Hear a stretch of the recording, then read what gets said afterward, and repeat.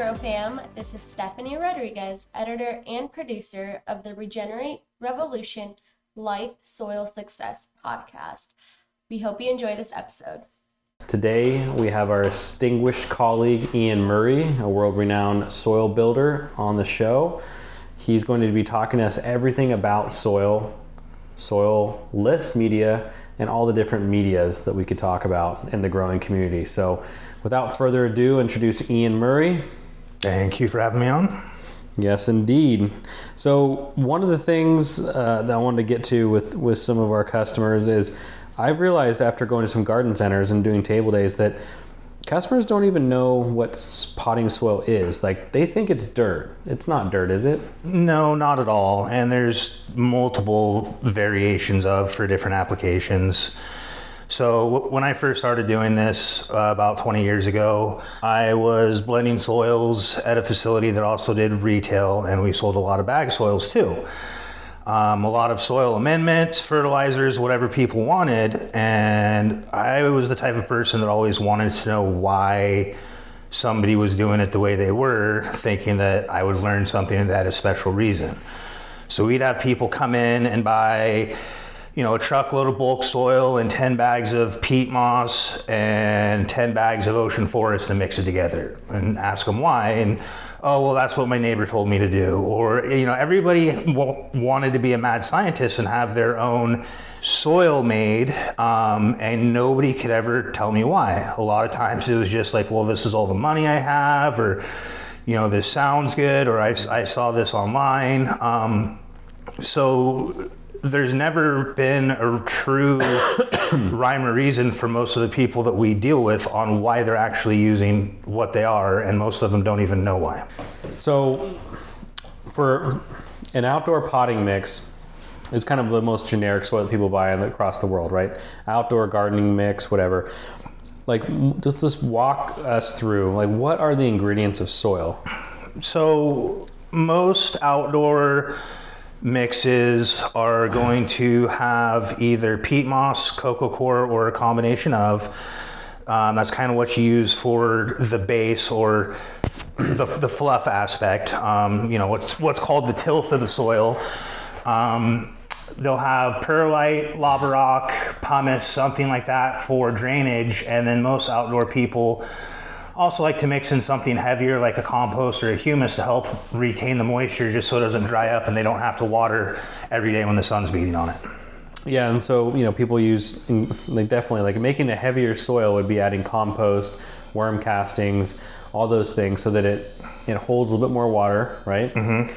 And if you say you didn't include that, it was just peat moss, coco coir, perlite, and lava rock, it would drain quick, right? Right. That's when you get more of a soilless medium that you would use more on an indoor setting or smaller pots that you want it to dry out or drain out a little bit quicker so you could water.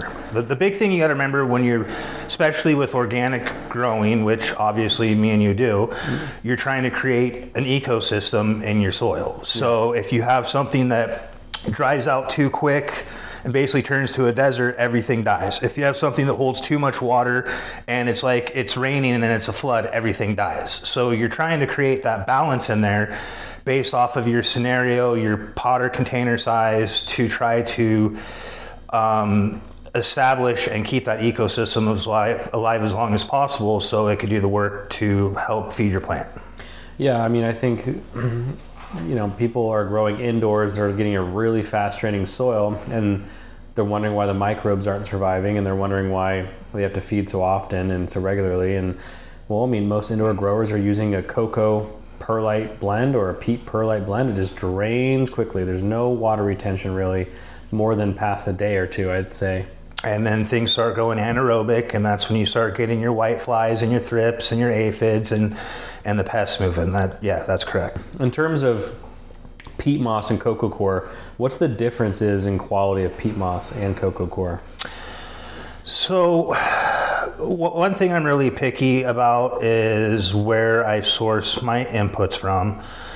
I don't like to buy something that's $2 cheaper that could possibly be compromised. So we actually import our peat moss from a company called Calpeat that gets it from Eastern Europe. We found that it has all the same properties of what everybody's used to out of Canada as far as moisture retention and drainage, but there's a lot more availability where Canadian peat bogs are rapidly running out, and it's a lot lower in heavy metals. So if it's somebody that is worried about Cat 3 testing, it's going to give you a lot cleaner soil.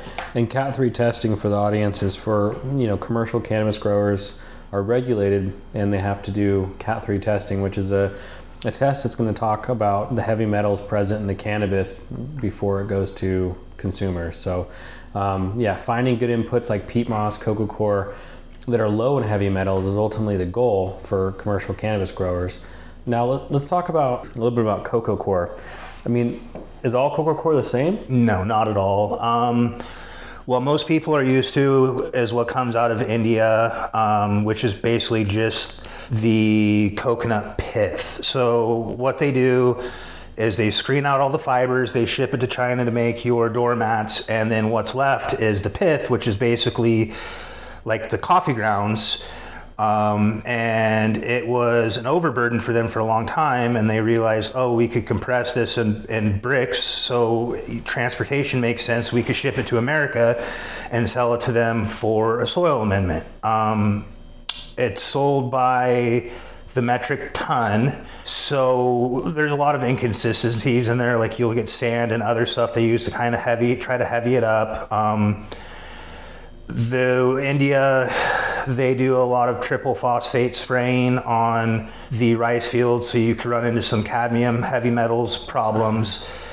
So where we buy ours from is from the Philippines, and we found, as far as I know, they're the only company on the planet that is around for strictly horticultural grade cocoa. So everything they buy is from USDA certified organic grows. And what's the name of the company for everyone? It's Kanibo Organics. And so what they do is, instead of screening out the fiber to ship for your doormats, they grind everything down. They screen it to about 3/8 inch, so you get the fiber and the pith in there. So you get a lot more aeration, a lot better drainage, a lot evener moisture retention in pots, and you're way less likely to go anaerobic and have pest issues. Just by including the fiber with the pith? Just by including the fiber with the pith, correct. And does it have a different texture or feel? Oh yeah, it's almost like silky smooth. It's really unique product. I've really grown to like it over the last couple of years since we started using it. Yeah, and so, cocoa obviously has other issues that I think you are probably familiar with, maybe with pathogens. Yeah, there has been pathogen issues with the product coming in from India. The main one is Aspergillus niger, which, for people that don't know what that is, that's basically black mold. Oh man. So, and the problem that they're having is it's not detrimental to the plants, but it's growing on the flowers. So they don't know they have the issue until they harvest. They ship it off for tests, because part of your Cat 3 test, along with your heavy metals, is a mold spore test, and they're failing nationwide for mold on their cannabis and having to destroy their entire crops. Well, yeah, and a fun little bit of trivia for the audience is that citric acid is produced from a similar microbe to that, a black mold microbe.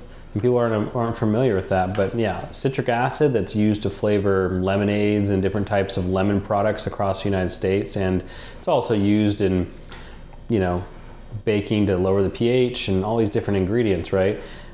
Citric acid comes from mold, and my guess is that in some places they're probably growing that mold on a substrate and then discarding that substrate, and that's where you're getting a lot of the aspergillus. They very well could be, and just to make clear, there's about 1,000 different types of forms of aspergillus out there. You cannot test anything pretty much without having aspergillus tested on it. It's everywhere. So there's only like a couple dozen that are truly harmful to people. So if anybody ever gets a mold test done and they find, oh no, I have aspergillus, which you're almost going to find every time,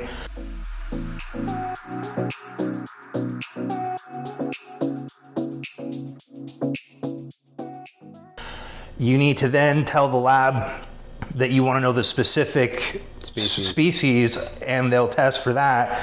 And then you need to check to see if it's harmful or not.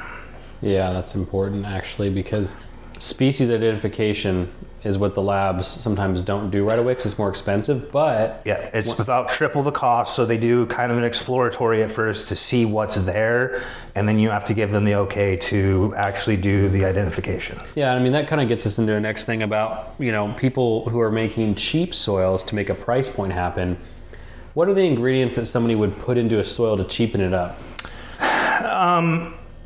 So unfortunately, the most common thing would be some form of wood product. So there's a lot of wood products out there that aren't harmful. A lot of it's used in like the horticulture nursery side. But you got to think when you have a raw wood, and depending on the wood, what the C to N, the carbon to nitrogen ratio on it is, you run a risk.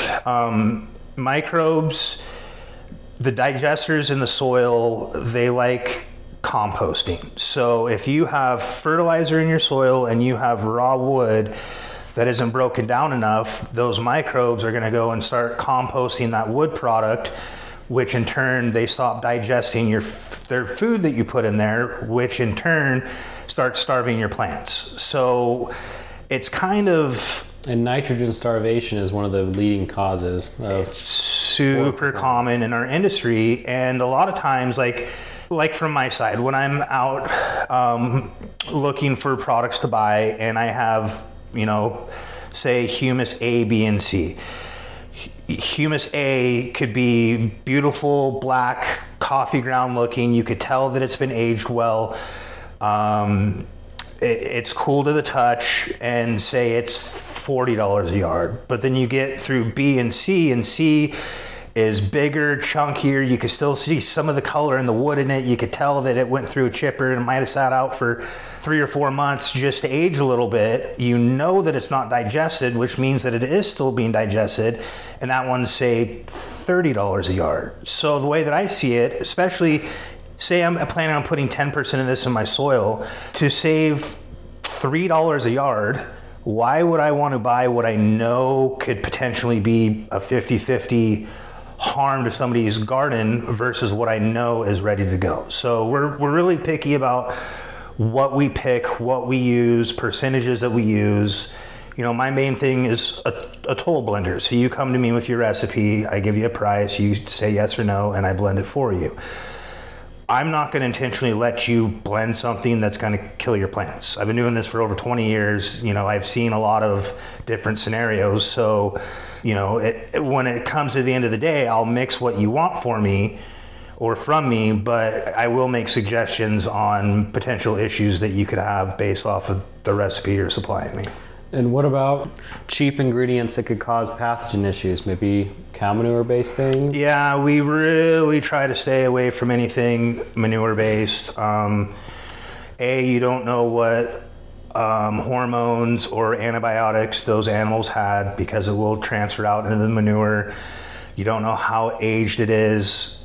The fact that it's a manure, obviously it's a byproduct, so most of these places, they're not handling it with care or care how it's handled. You get a lot of trash and stuff like that in it, and then there's the huge risk of pathogens in anything manure based and in unfinished compost. So the only manure you'll even find on this property at all at any time is either bagged chicken manure, which we use in very small amounts and maybe a pallet a year just on special requests, or worm castings. That's all that touches the ground here. Yeah, and I think worm castings is a really important ingredient in soil blending operations. I mean, I'm a huge fan of it. I mean, I think people don't really understand. I mean, worm castings are great because you're taking something like vegetable waste or some type of overburden from the ag industry. The worms are digesting it, shitting it out, and then there's just a ridiculous amount of beneficial bacteria and microbes that occupy that substrate. And I'm sure you use it a lot. We use it close to every blend that we have. And what most people don't realize, on top of what the worms leave behind, the way that the majority of their digestion is done is through enzymes that they secrete on their body. So not only are you getting the beneficial benefit of the castings that's left behind, you get these very specific enzymes too that also do really good things in your soil. Yep, and the enzyme profile, each bacteria can almost be identified by the enzyme profile they leave behind. So it's almost like a fingerprint, and each enzyme produces different effects. Bacillus licheniformis, Bacillus subtilis, very common in a lot of agricultural products. Those are actually milked, I call them, on the industrial level to produce enzymes, for cleaning enzymes and different types of enzyme products like RV enzyme, liquids. Enzymes are a huge part of why we want bacteria. Well, and you are what you eat. So depending on the castings, you could have 10 different castings.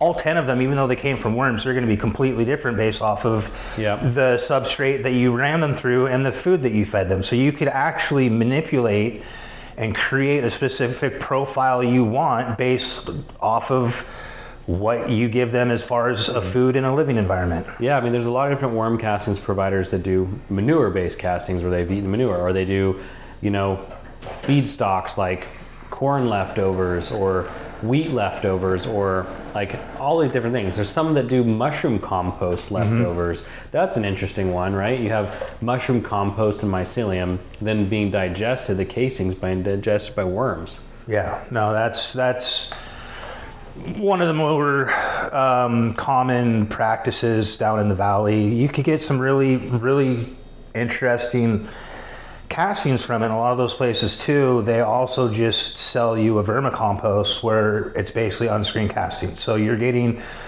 the digested. So most mushroom farms, when they grow their mushrooms, they use peat as a base and they add a sterilized dehydrated chicken manure. So this is different than just going out and getting your raw cow manure or sheep manure or something like that. Obviously, because they use it to grow food grade mushrooms. So, and they add in cottonseed meal and some other stuff, but once it's went through that cycle, it's basically depleted the nutrients that it needs to grow more food grade mushrooms. So they just ship it out the back door, once again as a byproduct, and then they reload in their trays to grow the next round of mushrooms. So if you get it from a good certified organic mushroom farm, yeah, it's great. And then you introduce your worm herd to it. A lot of places, so the place that I like to get it from, they actually, when they receive their mushroom compost, they combine it with some green waste, all free fall. So that means that it's, from like tree services, stuff like that, not your curbside pickup. So you're not getting, grandma's Roundup from her roses, stuff like that. So they mix it with the free fall green waste and some vegetable waste. They heat it up thermophilically like you do standard compost for 30 days, basically to sterilize it. Then they cool it down and then they introduce their worm herd and let the worms run through and digest it. You get a really, really clean, unique product that way, and you could buy it as just a vermicompost to where you still have some of those manures, more of the body in it, or you could buy it just the pure castings. Yeah, and there's obviously grain-fed castings, right? Which I think is probably the next level up in terms of if you want to go to the high, if you want to talk about quality, I think grain-fed can be the highest quality if you're using obviously organic grain, grains, yeah. Organic non-GMO grain, and just because it's full of protein, right? And it's more protein packed, which is going to come out in the worm casting, and I think it's going to be a little more mineral dominant casting, but that's very hard to find. I've almost never found a grain-fed worm castings farm in the United States that can produce anything industrial grade or anything to an industrial level of soil blending. No, that's more your 4-quart bag on the shelf. Yeah. And the good thing with it, a lot of grains, especially a lot of grains have a higher nitrogen profile. So a casting that you get from grain-fed worms are going to have more nitrogen available for the plants because once again, the worms secrete the enzymes. The enzymes help break down and make what's there available for the plants. Yeah, and I think this is a good transition point to like maybe describing the process industrially for everyone listening, start to finish. So we have a plastic bag of soil, a 1.5 cubic foot bag at the store. Where was that journey started? Like where in the production process does it go? Let's just say a normal outdoor gardening soil bag.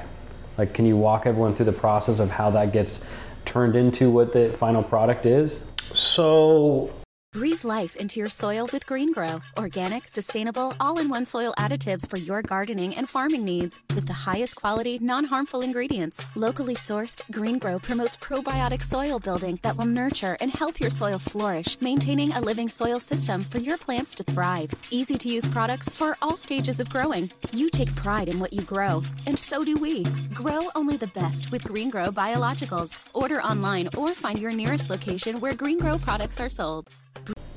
the way that we do it, we have what's called an inline blending machine. So it's a long conveyor with a series of hoppers over it. It's all computer based, and our particular one can hold 350 formulas. So the way it works is if, say, you want 25% peat, 25% cocoa, 25% compost, 25% perlite. You got hopper 1, 2, 3, and 4. You tell it basically the percentage, and then it slows that conveyor belt down to that percentage to evenly lay the material on the conveyor below, where at that point it goes through a blend head, which is kind of like a series of rototiller tines, mixes everything together. You have... But what about the peat and the cocoa? Does that come in flocked? No, it doesn't. So it takes a lot of equipment. So we have what's called bale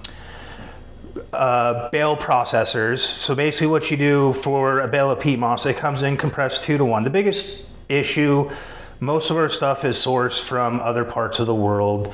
Freight is a huge factor. So they compress things in forms to get as much in a container as possible to keep the freight down.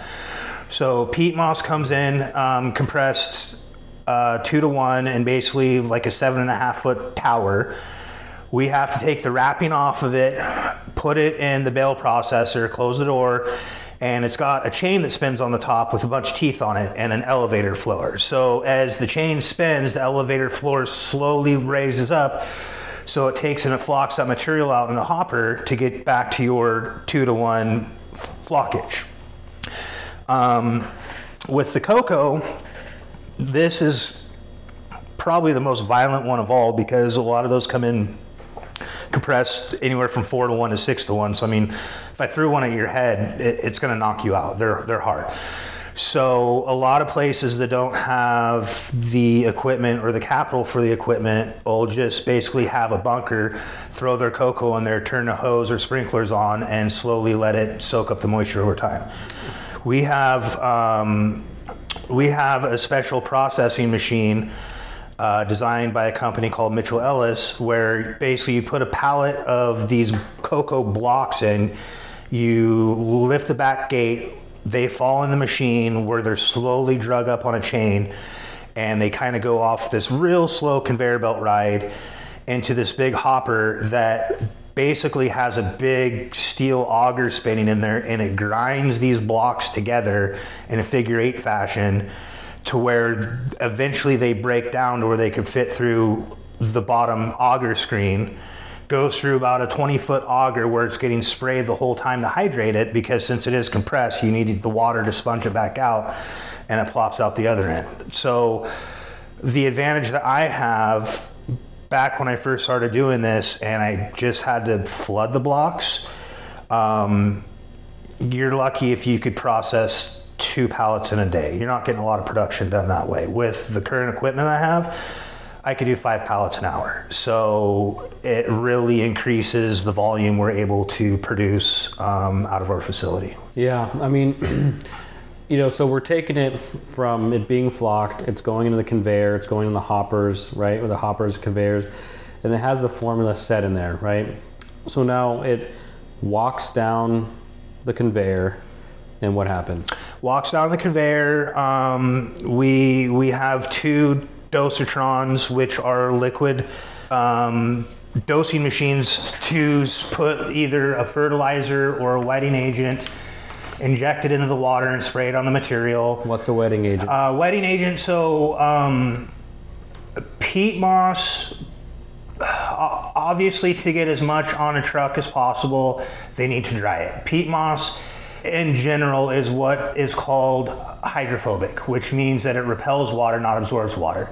So when it's wet, it'll stay wet, but when it dries, it becomes hydrophobic and it doesn't like to take on water. So if you've ever been out watering your garden by hand with your hose and you're watering it and you see the water just pooling on top and it's not going in, that's because you're hydrophobic. So we use what is called a wetting agent. What it does is you spray it on your soil so it hits the peat, whatever could possibly be dry and hydrophobic, and it's basically almost like a surfactant, kind of like a soap that allows the water to then penetrate back into that soil. So if you ever notice, anytime you buy a bag of soil, you open it up, you stick your hand in there, there's always some moisture in it. The reason for that is because it was sprayed with the wetting agent and the added water to give it some moisture, because once again, we're creating an ecosystem. If it comes in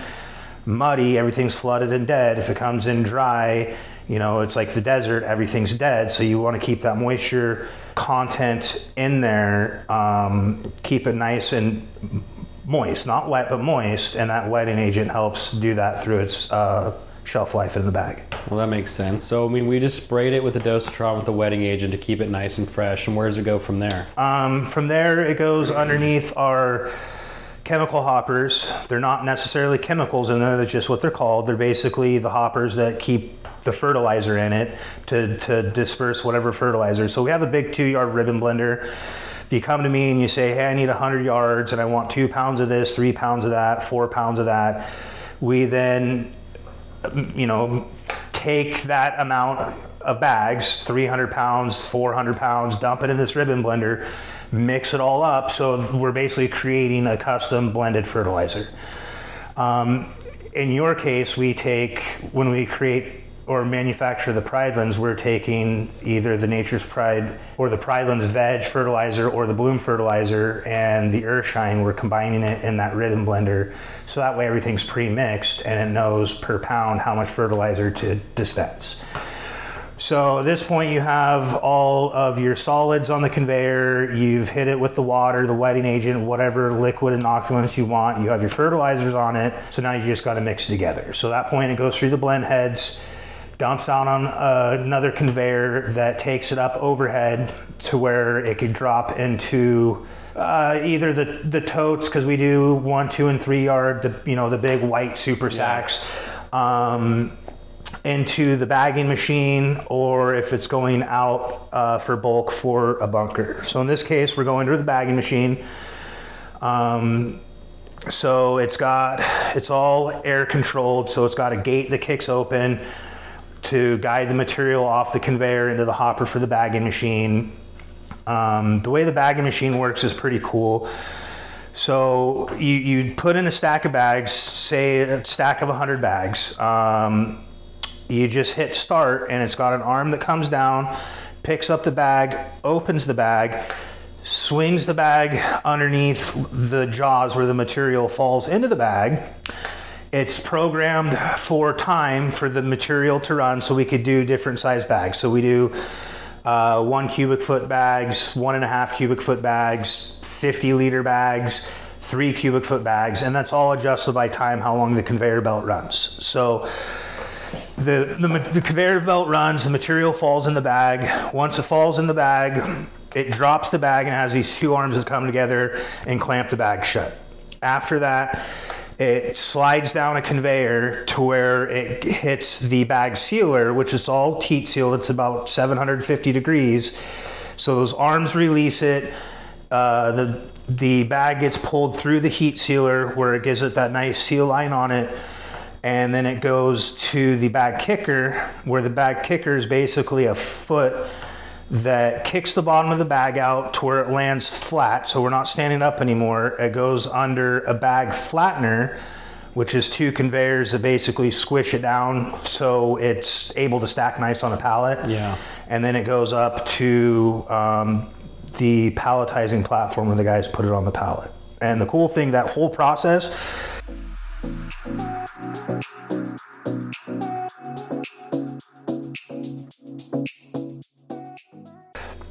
is 6 seconds. So every 6 seconds, it's picking the bag, opening the bag, swinging the bag, filling the bag, dropping the bag. And then when that arm's pulling it to the sealer, it's starting on the next bag. Yeah, and that's why I wanted to give the audience like an idea of like the industrialization process of filling a bag, because, you know, there's a lot that goes into it. Yeah, I mean, obviously, you know, we spend a lot of money on our equipment. There's a lot more expensive equipment though, like the bagging machine that, say, Miracle Grow uses. It's $100 million per bagging machine. Or sorry, not $100 million. I meant $1 million per bagging machine. So yeah, it gets pretty pricey, and it's all automation. It gets pretty technical. I think that's like a good visual for the customers who are listening, or potential new customers of soil in general, of that bag of soil that's sitting on a pallet at your local garden center. Where did it come from? How to get there? What's in it? Where did those ingredients come from? So we really covered all those topics, I think, really well. I mean, is there anything that you would recommend or warn customers not to use with their soil, or not to use in blending soil? Once again, stay away from any raw products at all, whether it be wood or manures. If you're pay attention to the smell too. I remember one time I was at a trade show about 10 years ago, and we're walking through looking at the booths. It was an outside trade show, and I had this funny smell, and I'm like, what is that? And I turned to the guy I was with. I'm like, is there like a sewage leak around here or something like that? And I'm not going to say the name, but he goes, nope. And he points to the truckload of soil we're sitting next to. He said it's coming from those pallets because it went anaerobic.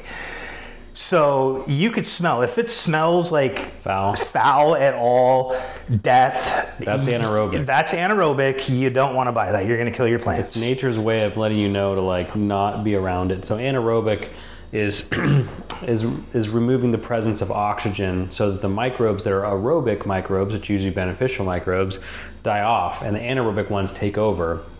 And the anaerobic ones will wreak havoc on your soil system. You need to have some pockets of anaerobic microbes in a soil, but very little, right? It should be dominated by aerobic microbes. So when you have a foul smell, you know, a yellowing of the root systems, it could be discoloration and gooey, all those things are bad signs. And never plant your plants into a really foul smelling soil, because dead to rights, you're gonna get root rot. Yeah, and you also want to pay attention to the temperature. And so one term that gets thrown around a lot is hot. My soil's hot. Well, there's 2 ways your soil could be hot. Your soil could be hot from too much fertilizer, where it's going to burn it, or what most people reference to is it could be physically hot from an unfinished compost or something like that. But yeah, the big one that people need to understand, like, so when we make a soil here, I'm not making 5 yards, put it in the corner. You know, we're making 300, 400, 500 yards at a time, and it goes into a big pile. So yes, there is this thing called thermal mass. You just introduced the microbes to their source of food, for one, by combining on that conveyor belt your fertilizers with your worm castings and whatever else you're inoculating with. And think about it this way. This is the analogy I like to do. If you're hosting Thanksgiving dinner and it's you and your wife, you guys are cooking, everything's fine. Next thing you know, your family members start showing up. And you got 15 people in your house, and everybody goes, oh man, it's really hot in here. And everybody starts opening the windows to start cooling it down. That's thermal mass. The presence of those, like, say, dozen extra bodies in there will heat up the inside of your house 8-10 degrees. Yep. So you open your windows so everybody's comfortable, then everybody leaves, and it's back to you and your wife, and all of a sudden you're cold and you don't realize why. Well, because your windows were open and that thermal mass is gone. It's the same thing with soil. If you have a 50-yard pile of soil sitting there, think about the billions and billions and billions of active microbes that are dancing around in there. They're creating thermal mass. So what I always encourage people to do if your soil is physically hot, because especially if you're buying bulk, more than likely it's going to show up warm. We can go out there right now to a pile of cocoa, put my composting thermometer in it, and it'll be 140 degrees. It's inert. There's nothing in there. It's just thermal mass. So anytime you buy soil, before you freak out, because it feels warm, fill a 5-gallon bucket, put it to the side, let it sit there for an hour, stick your hand in it, see what it feels like. So you just removed it from that thermal mass. If it cools down, which is the majority of what's going to happen, you're completely fine. If it stays hot, even in that 5-gallon bucket, that's when you know whoever blended it for you used unfinished compost. And unfinished compost will start recomposting. Will recompost, and then once again, the microbes are breaking that down. They're not breaking your food down, and then you starve your plants essentially. And it doesn't matter how much fertilizer you add until those microbes are done composting that wood. They're not going to touch the fertilizer, because the fertilizer doesn't feed the plants as well. You know this better than anybody. It's what the microbes leave behind that fills the plant. So if they're not breaking that fertilizer down, it doesn't matter how much you have in there, the plant's going to starve. The microbes in a normal soil system, the microbes are feeding the plant, not the fertilizer. And if that's one thing that we could give customers today too, is that you're not just adding fertilizer and the plant goes, oh yum, I'm eating it all. It's in an organic system, all microbes. So you're building soil to build microbes to build the plant. Correct. And that's the difference between organic and synthetic gardening. And so many people are like, oh, my plant grows so much better when I feed it salts.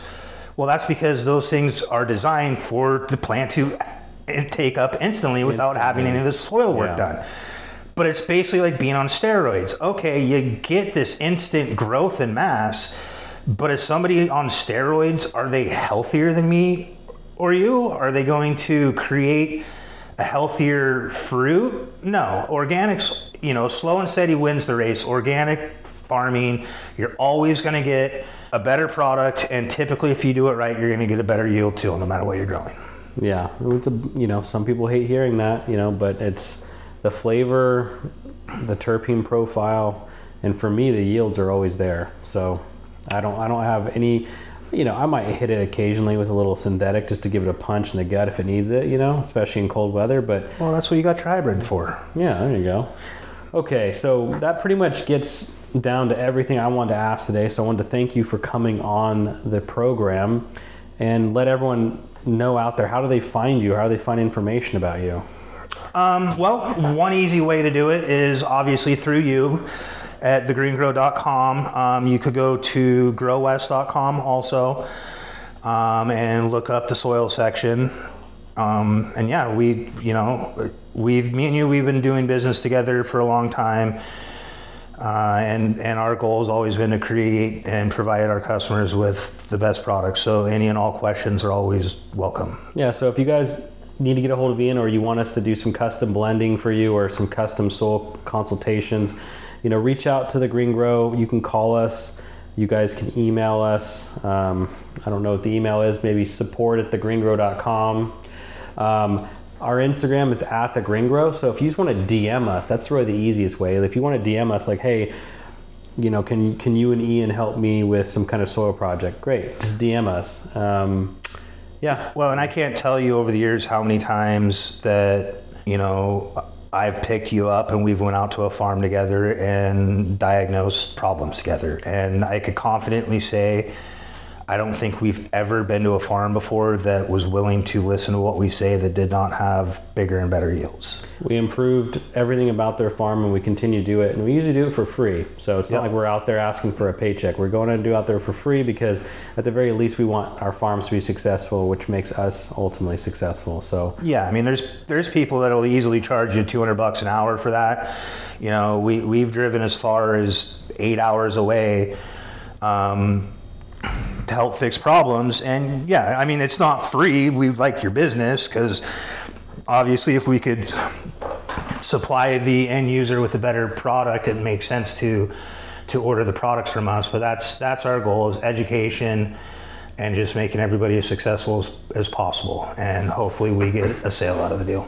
Excellent. Well, thanks again for having us today at your facility, and Thanks again, all the listeners, for tuning into the Regenerate Revolution podcast, where we talk about life, soil, and success. I'm your host, Mark Irvin, signing out. Thank you for listening to this week's episode on the Regenerate Revolution Life, Soil, Success podcast. Do not forget to leave us a 5-star rating, review, like, comment, and share with your friends.